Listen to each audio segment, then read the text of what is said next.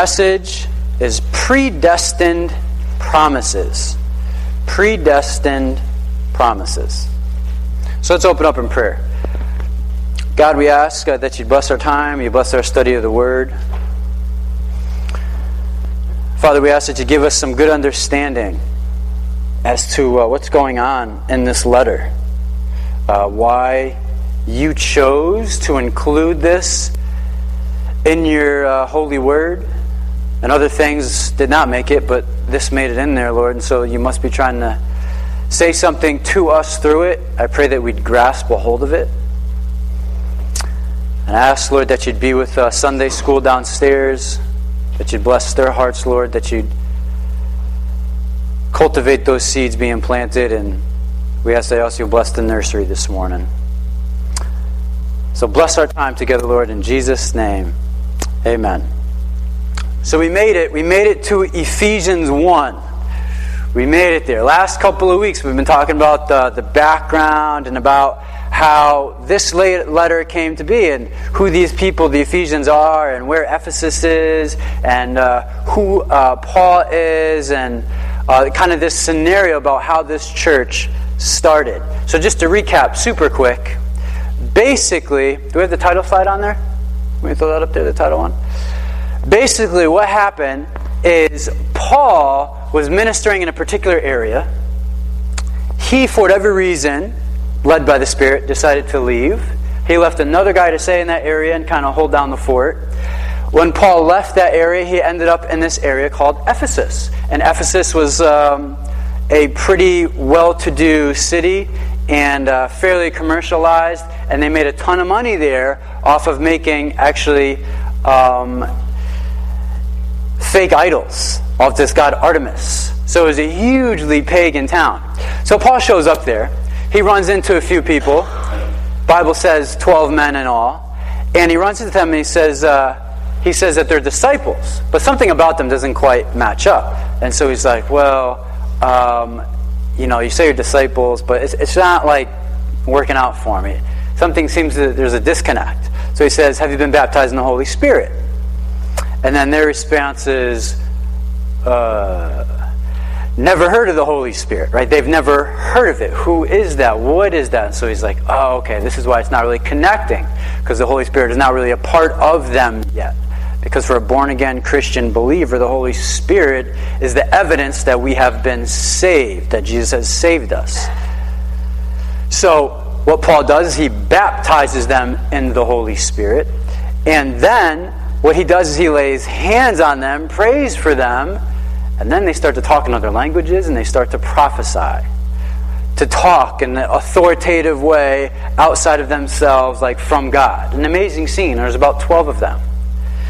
And then what happened from there is what Paul would do is he'd go in the synagogue on the first day of the week there, and he would be reasoning from the scriptures, from what they had, the Old Testament, from the Torah, so stories of like Moses, Abraham, Jacob, all that, and he'd talk about Jesus Christ and how he fit in. So he would do that, and he did that for 3 months, and then they didn't like it, and so they kicked him out.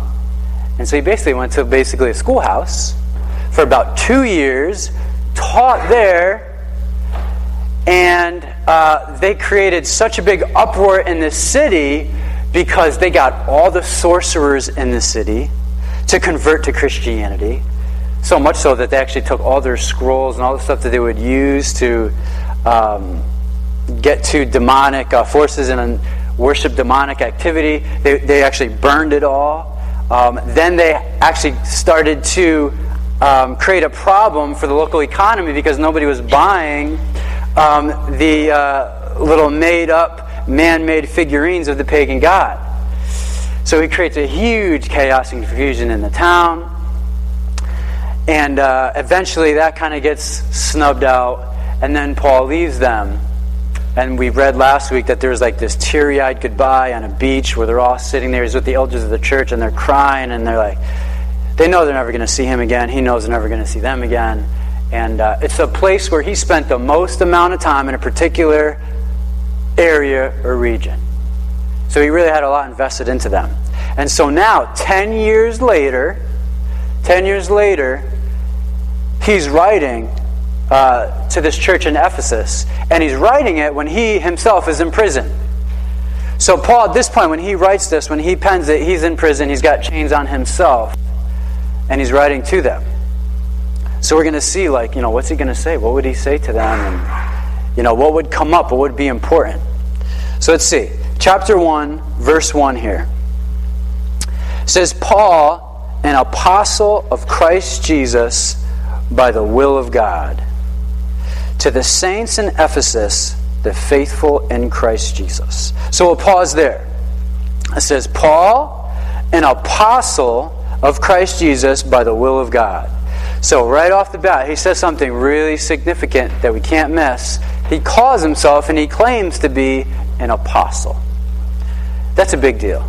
Because basically what he's saying is, he's talking on God's part, on God's behalf. Like what he's about to say is from God himself. And this is it. Like he's laying it all out there. An apostle is a very interesting place within the church. Like if we think back to the book of Acts, remember Judas? He was the betrayer, right? He betrayed Jesus, and then he went out and hung himself, and sad scene. Judas, they needed somebody to replace him. So they said, hey, listen, let's vote on somebody to replace Judas. And the qualifications were, he had to hang out with Jesus, walk with Jesus, walk with us, and see what he has done. And when they replaced Judas, that was basically an apostle opening, and the only person that could fill that apostle opening was somebody who walked with Jesus, who experienced life with Jesus, who was able to say that they had that basically 3-year or 2-year, whatever time period with Jesus, of walking with him. Now, Paul, who's writing this, he never did. He never walked with Jesus. He did not hang out with him. He did not take part in the miracles. So for him to say he's an apostle is kind of a big deal. And it's like, well, how can he say that? How can he go about and say that? Well, the belief is that Paul can say that is because apparently when he got knocked off of his horse on the road to Damascus in Acts 9, because remember his job before he was building churches up was killing Christians. That was his job.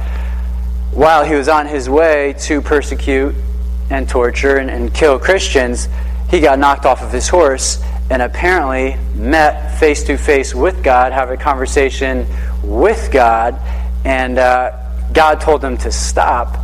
And after that time period, he had revelation from God himself, from Jesus Christ himself. Bless you. And in such a way, to such a degree where he qualifies as an apostle.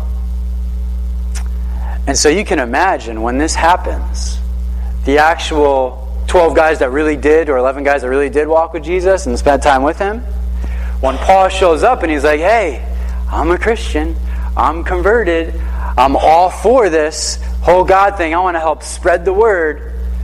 They're like, whoa, we know who you are. In fact, you killed one of our own. You stoned to death Stephen, and you're telling us this stuff. And so they actually sent him away for a while. And he had to kind of go through some treatment and some time to prove that he was a legitimate apostle and had a legitimate interaction with God. And it turns out that he definitely did, and he definitely is an apostle of God. But what about people today that say that they're apostles? So you can go all over the globe, really, and they can say, I'm Apostle Thomas, or come listen to Apostle whoever tonight, and blah, blah, blah. Technically, go by the Bible and what the requirements were. When Judas left, there really aren't any more, quote-unquote, biblical apostles. Just aren't. That office has really been fulfilled. Now, are there some people that maybe minister in apostolic type gifts where they are very powerful under the Spirit of God? I think that's definitely the case. Definitely the case. And there's other Christians that disagree with me. It doesn't make them not Christian or me not Christian. It's just there's differences. But there's people that can act under apostolic gifts, and so sometimes they like to give themselves the title apostle. But at the end of the day, the titles really don't mean a whole lot. It's honestly, do we believe in Jesus Christ or not? Because we're all coming to the cross on level ground there. That's really what matters. But Paul, he needs to say to this group, to this church, that he is an apostle, because as soon as he left that area, there were other people that came in and tried to distort and change the message that was already brought there. So he's trying to start off the letter by saying, hey, listen, I'm an apostle. I spent years with you guys. Here's what we're going to say. So Paul, an apostle of Christ Jesus by the will of God, to the saints in Ephesus, the faithful in Christ Jesus. That word saints has kind of been pretty much jacked up nowadays. The reason why it's been jacked up is because the term saints has taken on this meaning or this form to where it's like they're just this incredible people that are just superiorly holy in all ways, shapes, or form. And through at least the Catholic Church, they have to go through a beatification, a canonization process, which is quite rigorous, and there's a lot of people that are fairly high up within the Catholic Church, and they have to investigate and look at a particular person's life, and if they fit particular standards, then they become saints. The only problem with that is that the Bible does not have those same standards. So saints in the Bible, to be a saint, it's just a believer in Jesus Christ. So whether you feel like a saint or not, you're a saint if you're a believer, born-again believer in Jesus Christ. Whether you have a background you're not so proud of, but now you're a believer in Jesus Christ, you're still a saint. And the reason why we know that is you can look even right here, to the saints in Ephesus, the faithful in Christ Jesus. That's who the saints are. They're just the faithful ones. So it says, grace and peace to you from God our Father and the Lord Jesus Christ. So here we go. We're going to get into the letter. And so what we're going to do is we're going to read through it one time, and then we'll go back and we're going to pick some things out. This letter. So I want to try and give you a warning from here. This is the disclaimer before we get much further into this. For whatever reason, God has seen it fit, as we go through this, Paul just jumps into really deep theological, doctrinal issues. This is the way he starts his letter. And we're going to look at why he's doing that. But nonetheless, that's what he does. And it's very, very easy to just zone out and have our minds go other places. It may have happened already. Okay? So, if you could, just look at somebody to your right or to your left and say, stay with it. Yeah, just stay with it. Stay with it. Because it's so easy, I'm telling you. Because he gets into stuff and it's like, whoa, where are we going? And I tried to chop it up so that we just don't stay on this deep path that just goes forever and we end up in a black hole somewhere. So we just want to try and stay with still the spirit of the letter, but what's he talking about? What's going on? And we can keep a couple of things in mind. Have this slide up here, I think on the next slide after this one, so you can fill in your blanks. That way at least give you some time to stay up a little bit. As you read this letter, we're going to keep in mind it was planned by the Father. Next slide. Planned by the Father, purchased by the Son, and presented by the Spirit. Because what Paul is going to do is, he's going to be talking about spiritual blessings. That's why we just jump into this doctrinal stuff that seems to be deep and heavy. But Paul really wants to make sure that they get, hey, listen, here's who you are in Christ Jesus. Here's what God says about you. Here's what that prayer meant. Here's what actually happened in the heavenly realm, and I want to make sure that you get it. So he starts off talking about the letter with this stuff. A plan of spiritual riches, blessings, and benefits that were planned by the Father, purchased by the Son, presented by the Spirit. So planned by the Father before time even began, this whole thing was set into motion. purchased by the Son on the cross, because all of it's possible only through Him on the cross, and then presented by the Spirit. So the Holy Spirit was guiding Paul's pen and Paul's mind when he wrote this. And we want to make sure that we do not make the same mistake as this next guy in the slide up here. You've probably never seen a picture of this guy. William Randolph Hearst. So this guy made a mistake. This guy was incredibly wealthy. And in fact, I want to say at one point, he led the entire nation in the early 1900s in newspaper publications, as far as owning them. And then he owned so many, it even spread into magazine publications. So this guy's filthy rich. He was also, because he was so rich, he was a huge collector of art. He just loved art, memorabilia, paintings, collectibles, sculptures, all kinds of stuff. And he had a vast collection. So he was reading through whatever it was he was reading through a particular day, and he said, hey, I really want this particular valuable. So he sends his assistant abroad, overseas, in Europe somewhere, to go pick up what he wanted, what he's looking for. And his assistant just looks all over the place. Cannot find it. So then he comes back home, and his assistant, he goes, he said, I went abroad. He said, I cannot find that stuff anywhere. And this guy, William Hearst, was not happy about it. But his assistant said, he said, actually, I checked with some of the workers here. He said, we already have those articles here in the house. And William Hearst had absolutely no idea, because he never checked his records, and as far as what he has, he just wanted to continue to work to accumulate more things. If he was fairly aware of what he already owned, what was already his, what was already in his possession, he would not have to waste all that time, energy, and effort for somebody else going to look for stuff that's already his. It was already guaranteed to him, sitting in his house, probably collecting dust. Many times, that's the story for us as Christians.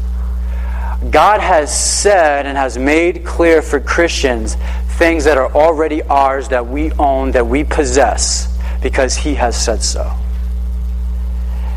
And then we spend a ton of time running around with our heads cut off, trying to make things happen, trying to put things into place, getting super anxious and super stressful. And it's like, I've already done this for you. We've already worked this thing out. Let me show you how we can do this together. And so I think that's kind of Paul's point when he writes this letter, saying, hey, listen, here's our blessings. Here's what we are in Christ. Here's who we are. I think many times we need those reminders. Because I don't know about you, but as far as TV goes, and social media goes, and radio goes, and there's all kinds of messages as far as what supposedly God is saying. And in Ephesus, where it's like a hub for making false gods, I'm sure they're saying all kinds of stuff that God supposedly says as well. And so Paul, right off the bat, he's like, hey man, let's just get this thing clear again. Let's go right back to the basics. So let's see what he says. We'll read it through like a letter, and then we'll talk about it. It says, verse 3, Praise be to the God and Father of our Lord Jesus Christ, who has blessed us in the heavenly realms with every spiritual blessing in Christ. For He chose us in Him before the creation of the world to be holy and blameless in His sight. In love, He predestined, or say predestined, right? That's our word there. He predestined us to be adopted as His sons and daughters through Jesus Christ in accordance with His pleasure and will, to the praise of His glorious grace, which He has freely given us in the one He loves. In Him we have redemption through His blood, the forgiveness of sins, in accordance with the riches of God's grace, that He lavished on us with all wisdom and understanding.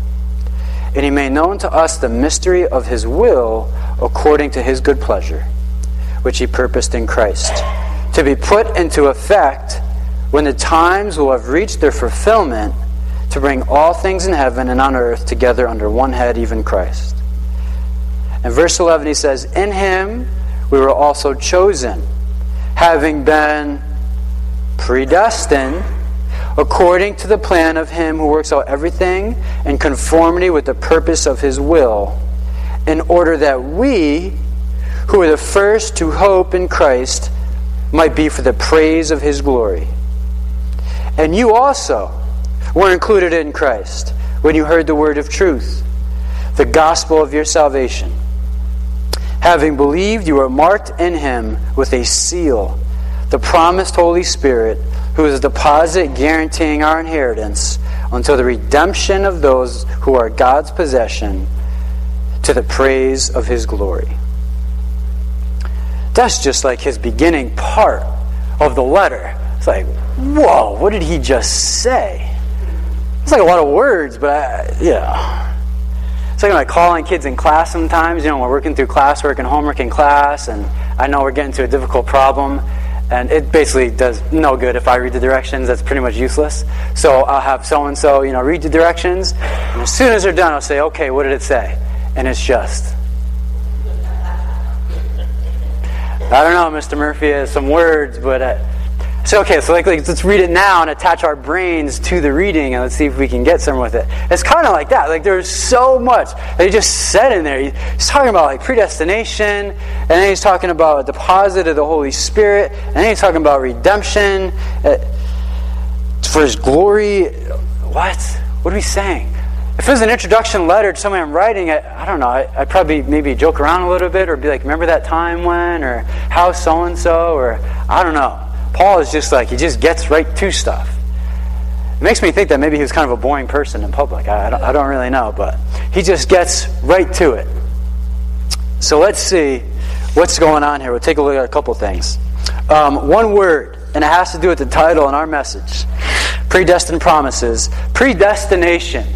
God chooses, but not everyone responds. God chooses, but not everyone responds. Take a look at a couple of these verses. Look back at verse 5. It says, he predestined us to be adopted as his sons and daughters through Jesus Christ, in accordance with his pleasure and will. And then later on in verse 11, in him we were also chosen, having been predestined according to the plan of him who works out everything in conformity with the purpose of his will. There's this idea, certainly through Scripture, that God has chosen those who will be quote-unquote saved. He's made the choice. He is predestined. Predestined means to make a decision beforehand. So he made a decision apparently before even time began. And the question is what did he make a decision about before time began?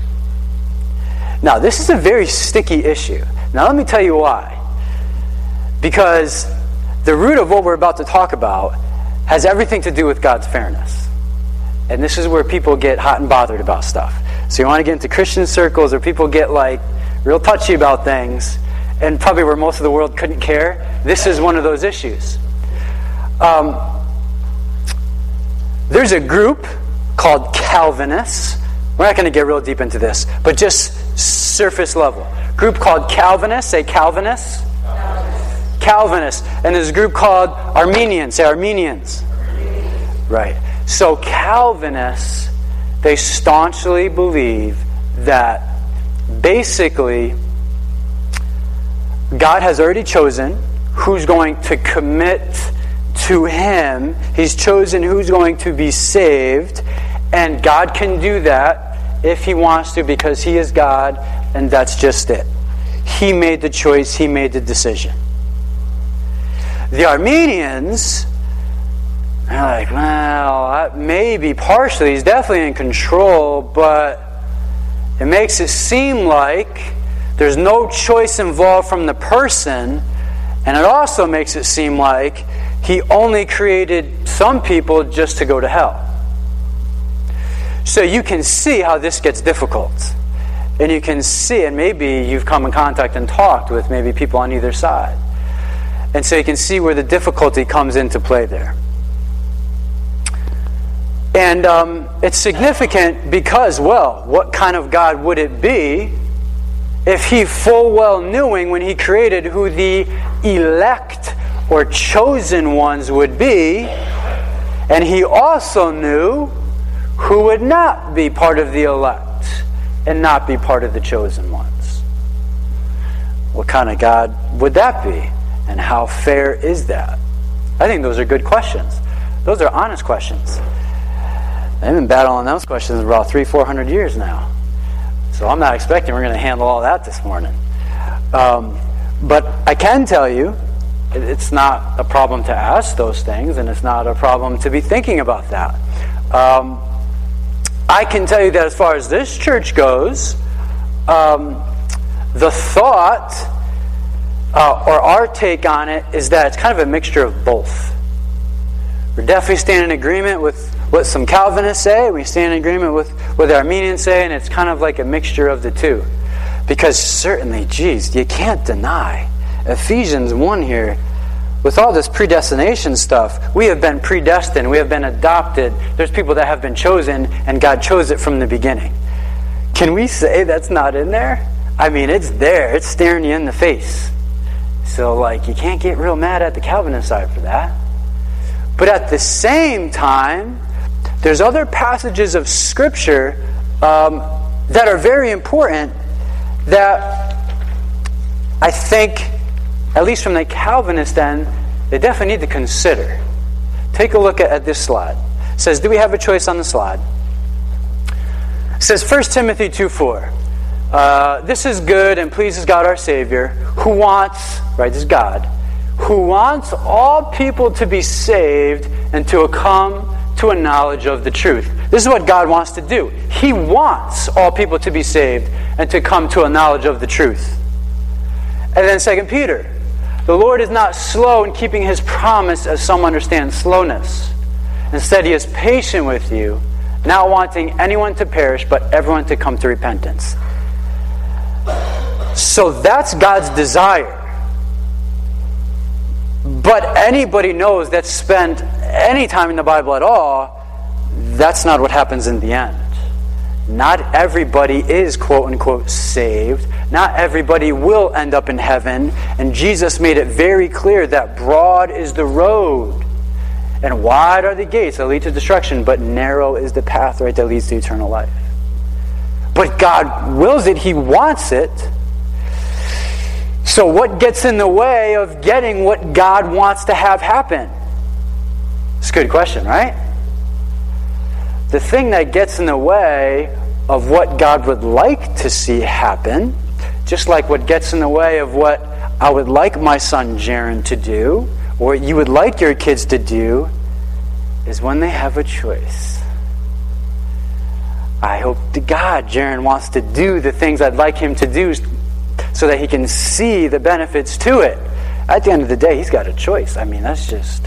when he gets 18, 19, 20 years old, he's going to be making his own choices.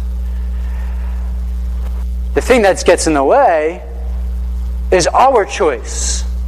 So the Armenian side definitely has a point.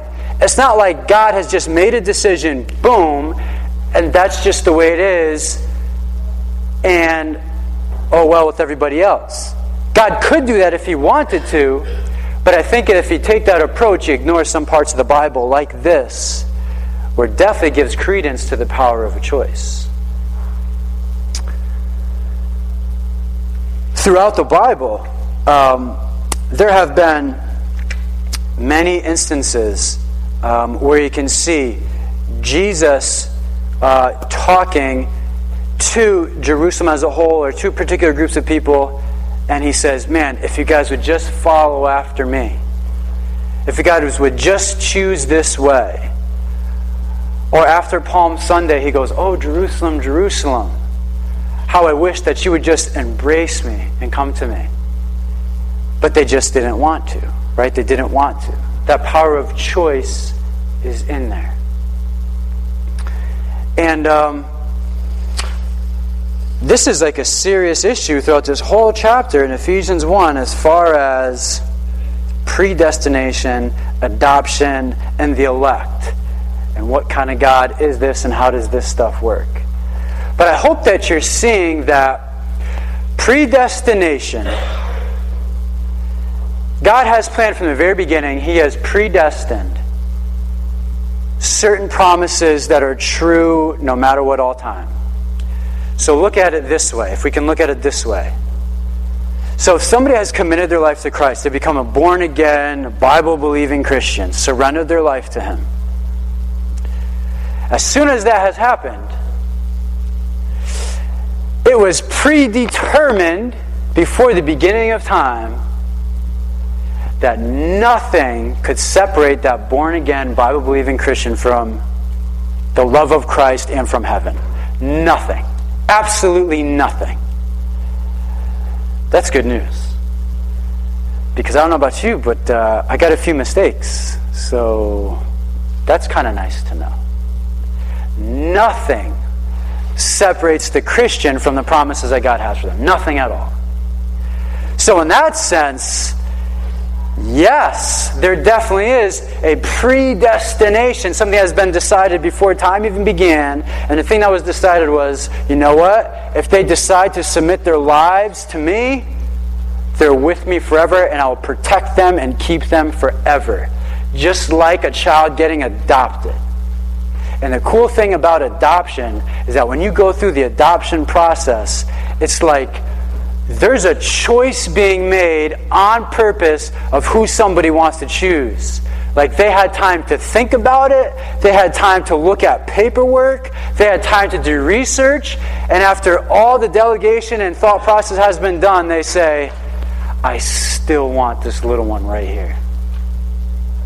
Now, I don't know how many of you sitting here would still want particular children if you had a choice in the matter about a lot of things.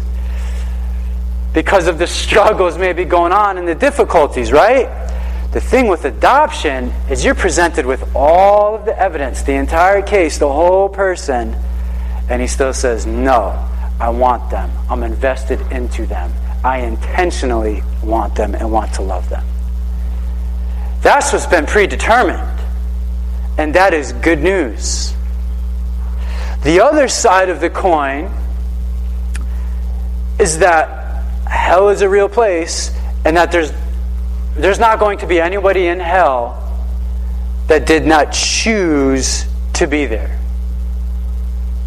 So at some point along in their life, they've repeatedly said, no, I don't want to surrender to God. I don't want to surrender to Christ fully. I don't really want to accept what Jesus has done on the cross.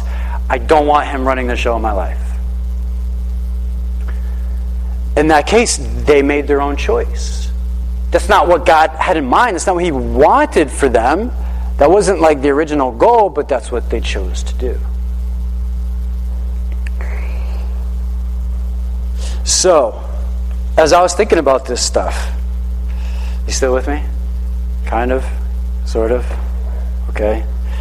It's like, you won't just think of this on, normal occasions, right? There's a lot going on here. Here's the question that I was thinking of when I was going through it, and I was thinking about the letter, and, there's all kinds of events that happened in Paul's life. There are all kinds of events that happened in Jesus' life. Only particular things made it into the Bible. And God saw it fit only for those particular things to make it into the Bible so that we can learn from those particular things, whatever they are. So my question, as I was going through some of this stuff, on the next slide here is, why all this predestination and adoption talk? Why is he talking about all this stuff? Paul's writing this letter to this group of people in Ephesus, and it seems pretty heavy duty. I don't know how many people would start a letter, really like that. Why? Why are we talking about this right now?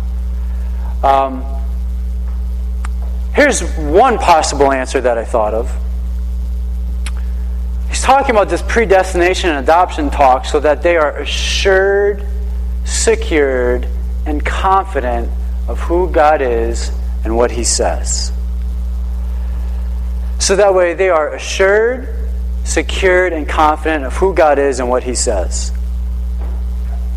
Because when that happens in a person's life, and we know that man, God has said this about us, and that whatever is true for us, does it or does it not change the entire rest of your life? And does it or does it not change the priorities in our life? And does it or does it not change the direction of our lives? Because now what happens is we're not necessarily living our life just based on hopefully what leads to less stress and more happiness and more peace. Now we start to live our life towards what He said and what the promises are. It's a radical change. And then the difficulty that happens is that, okay, well, what happens when my emotions are going crazy all over the place and I'm really struggling, but I really want to believe the promises over here, and so my heart and my mind just get into a battle. Is God good? Is this stuff true? Am I really adopted into His kingdom, even based on what I did last night? Even based on what I did before? Even what I'm planning to do later on? Is that stuff still true? Predestined? Does He really want me to that degree and love me that much? That's what He says. It's not what I'm saying. That's what He says. And when that foundation is pretty solid, everything else on life is built on top of that. Now it's more clear where I want to spend my money. Now it's more clear as far as what kind of values do I want to instill and raise my kids in. Now it's more clear, what do I want my marriage to look like? What is God looking to do with it? Now it's more clear, where am I going to spend like my retirement age or retirement money? Now it's more clear, since I'm in this neighborhood, how does God want to use me with like what's around here? Because the entire foundation is built upon a deposit that's sitting in us. We closed up that passage with Paul saying there is a deposit in the believer's life. Meaning, we don't really cash in on our life until later on. So just like we've talked about before, the big time deposit gets made when we stand before the King, and He's hoping that there's a deposit of the Holy Spirit there, because it's not there for all people, only for those that have surrendered their lives to Christ entirely. The Holy Spirit then lives in them. If people have not, the deposit's not there. So just like, when you go to the bank or you write out a check, there's got to be some funds there. Otherwise, it's just a piece of paper. Don't just write checks everywhere. You know what I mean? Just go ahead. Not like in Dumb and Dumber. How many people want to admit to seeing the movie Dumb and Dumber? Just out of curiosity. Yes! That's right. So in the movie Dumb and Dumber, right, where at the end they spent all the money that they had inside the briefcase, and they just put a bunch of IOUs in there. Oh, they're as good as money. No, it's like, no, they're not. They're just as good as money. It's insane talk. As far as when we get to heaven, hopefully our IOU is taken care of. That's the whole point of the deposit of the Holy Spirit. There's going to be some serious IOUs. And honestly, the biggest one that matters is SIN, right? Sin. That's the one that matters. And so that deposit that's in us, that just goes to show that these blessings right now that we're talking about in life right now, okay, we're going to deal with things, we're going to go through stuff, but the goal and the mindset of the Christian is We get through what God has for us here, and then life on the other side is where life is really lived. That's where we're going to spend the bulk of our days. That's like where we're really going to experience life.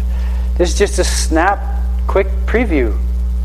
The Bible calls it just but a mist. That's it. Like you spray your Lysol can in the bathroom and you just see those things and then they go. That's like what our life is like. It's just but a mist. You just spray your Lysol can. Like, that's it. That's all we get.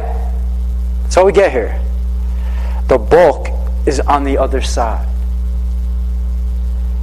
And man, when that is stamped and imprinted on our minds,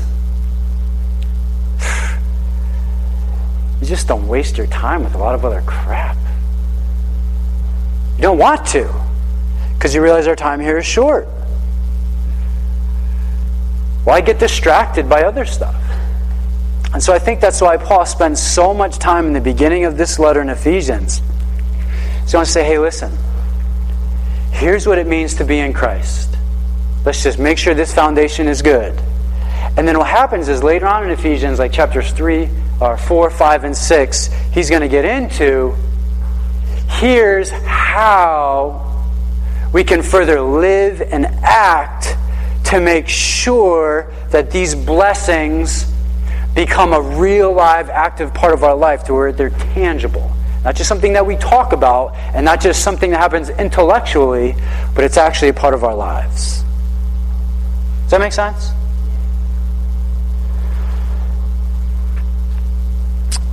So why all this predestination, adoption talk, predestined promises?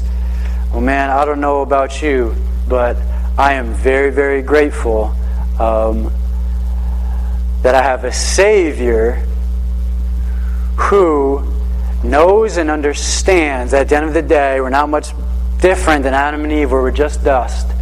We're going to make mistakes, but as long as I stay surrendered and repentful, there is nothing that can separate me or you from the love of Christ.